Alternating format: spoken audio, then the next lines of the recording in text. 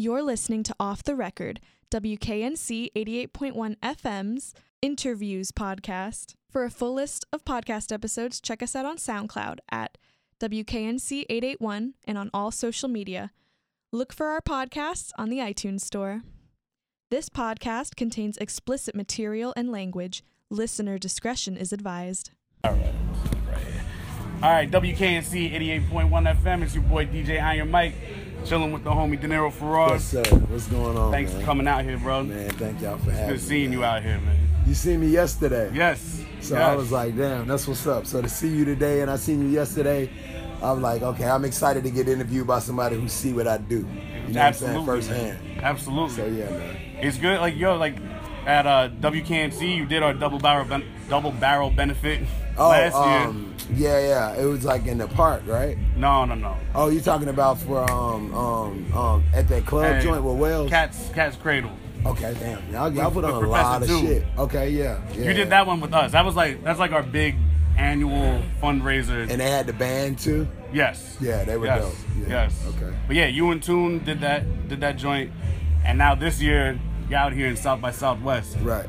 I mean, that's a huge jump. Yeah, man. It's like my 5th year though, dog.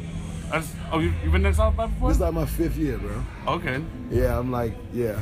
Well, that's just making me look stupid then. Nah, it's all good, man. It's love, dog. This is the first year we've been able to build out of South by. Right, exactly. So it is the first year. Well, I guess like getting to that point was that like you, Tune, and a bunch of other North Carolina hip hop artists are out here this year. Right, yeah. You know, more than I've seen before. Yeah. So, I mean, like, how do you feel? Like, how do you feel about your position in the North Carolina hip hop scene, and what role you play in helping elevate our scene out there? I'm very appreciative, for my role. But my honestly, man, my primary focus is like my position in the world.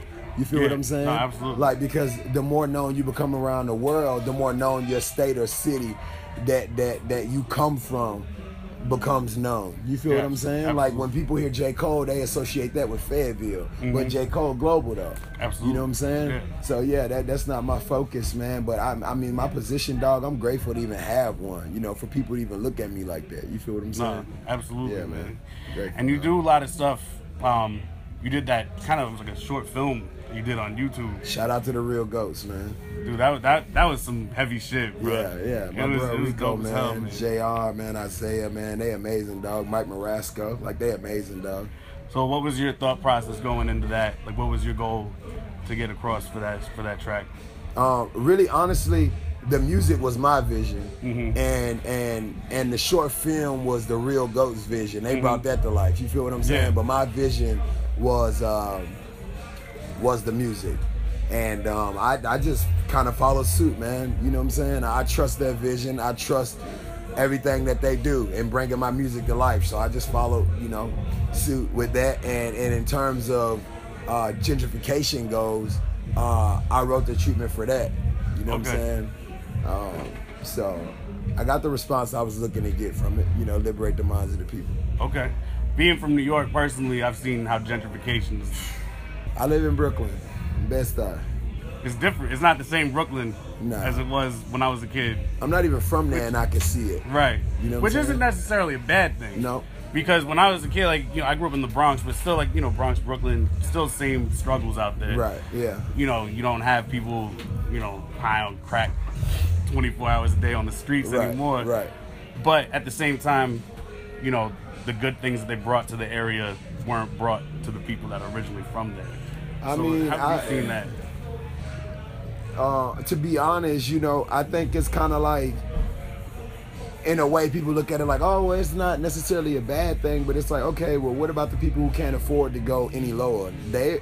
What's more cruel and demeaning than the ghetto? Nothing. Jail. You feel what I'm saying? Like, if you already at the bottom and you can't, elevate past that, whether you got a criminal record, you didn't further your education, you don't have a high school diploma. So, on paper, you're not even fit to work certain types of jobs, live in certain types of areas. So, it's hard to be a productive member of society. Then when gentrification happened and they sweep a certain part of town, raise a property value, you can't afford to stay there no more, then where do you go? It's good for the people who can afford to stay there now once they gentrify to put the coffee shops and all of this there, but what about the people who can't afford to go nowhere? Where do they go? You know what I'm saying? What happens to them? We don't know the end story for those people who get put out. Right. You know what I mean? Absolutely. Like gentrification, people look at it as a good thing, but I'm like, why they bothering? You know, like, leave the ghettos alone. You feel what I'm saying? The projects. Y'all experiment with us.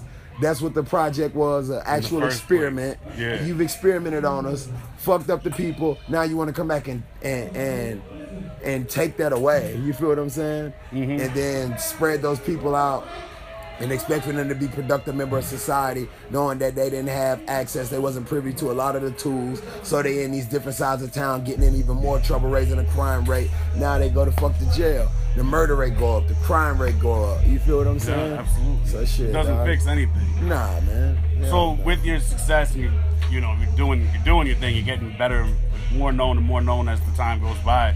What's your goal as far as like maybe like outreach? Do you have any like goals for doing outreach with maybe helping that situation with gentrification? Of course. Well, you know, my mission starts at the bottom, which is the children. You feel what I'm saying? Yeah, because those are the ones that they're targeting anyway, in terms of the music, in terms of the television, in terms of all that. They're targeting the kids. So it's like, that should be my target. Andre 3000 got this cartoon called Class of 3000. Man, you gotta watch it and liberate the minds of these kids, man. But it don't got a lot of views on YouTube. And that's by design. This fucking Andre 3000 with a cartoon, bro. Yeah. And it's amazing, dog. You know what I'm saying? I let my kids watch that. But he understands that you gotta reach the mind of these babies when they're little. You know what I mean? Absolutely. Because it's hard to change the mind of a grown man or a grown woman. They're already set in their ways. Absolutely. You know what I mean? So yeah, man, you know, giving back to these children, building these communities back up, and that's my mission. But I gotta make it to a certain level first, which I'm gonna do.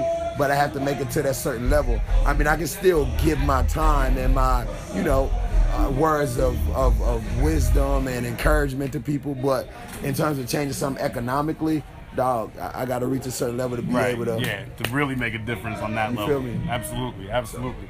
And now your life has been affected by like the negative effects of gentrification. They're just like, you know, inner city life as it is with your brother.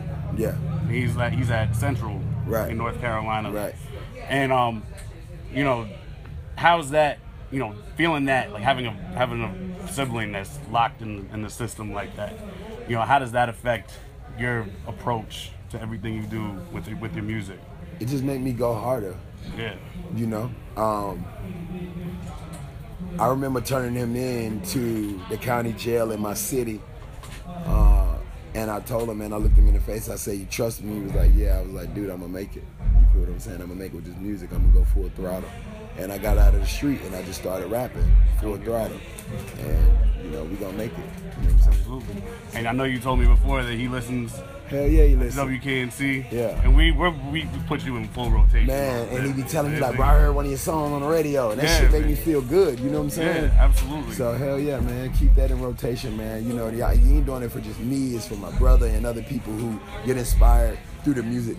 Excuse me, that I make. You know what I'm saying? Yeah, absolutely. Yeah. So we're gonna wrap it up in a little bit, but you had 2 projects under your belt since the last time I saw you over in Raleigh. Mm-hmm. Hustling, getting it done. Got to. Do you have any more dope coming for us? Well, I had, I believe I dropped Mind of a Gemini and Red Book since Raleigh. Yes. And I have Mind of a Gemini 2 already done, and I got Red Book Volume 2 already done. You know what I'm saying? And we're set to drop that mid-April. Red Book Volume 2. I don't know when we're gonna drop Mind of a Gemini 2.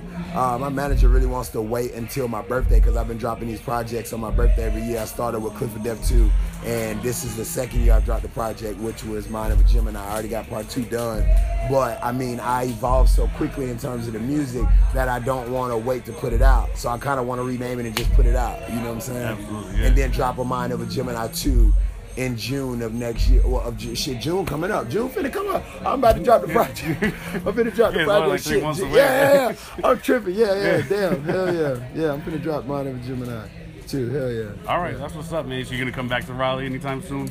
Man, you know what? Y'all booked me to come to Raleigh, bro. I drive my own damn car. I drove my own car last time. No, you drove to Raleigh last time, didn't you?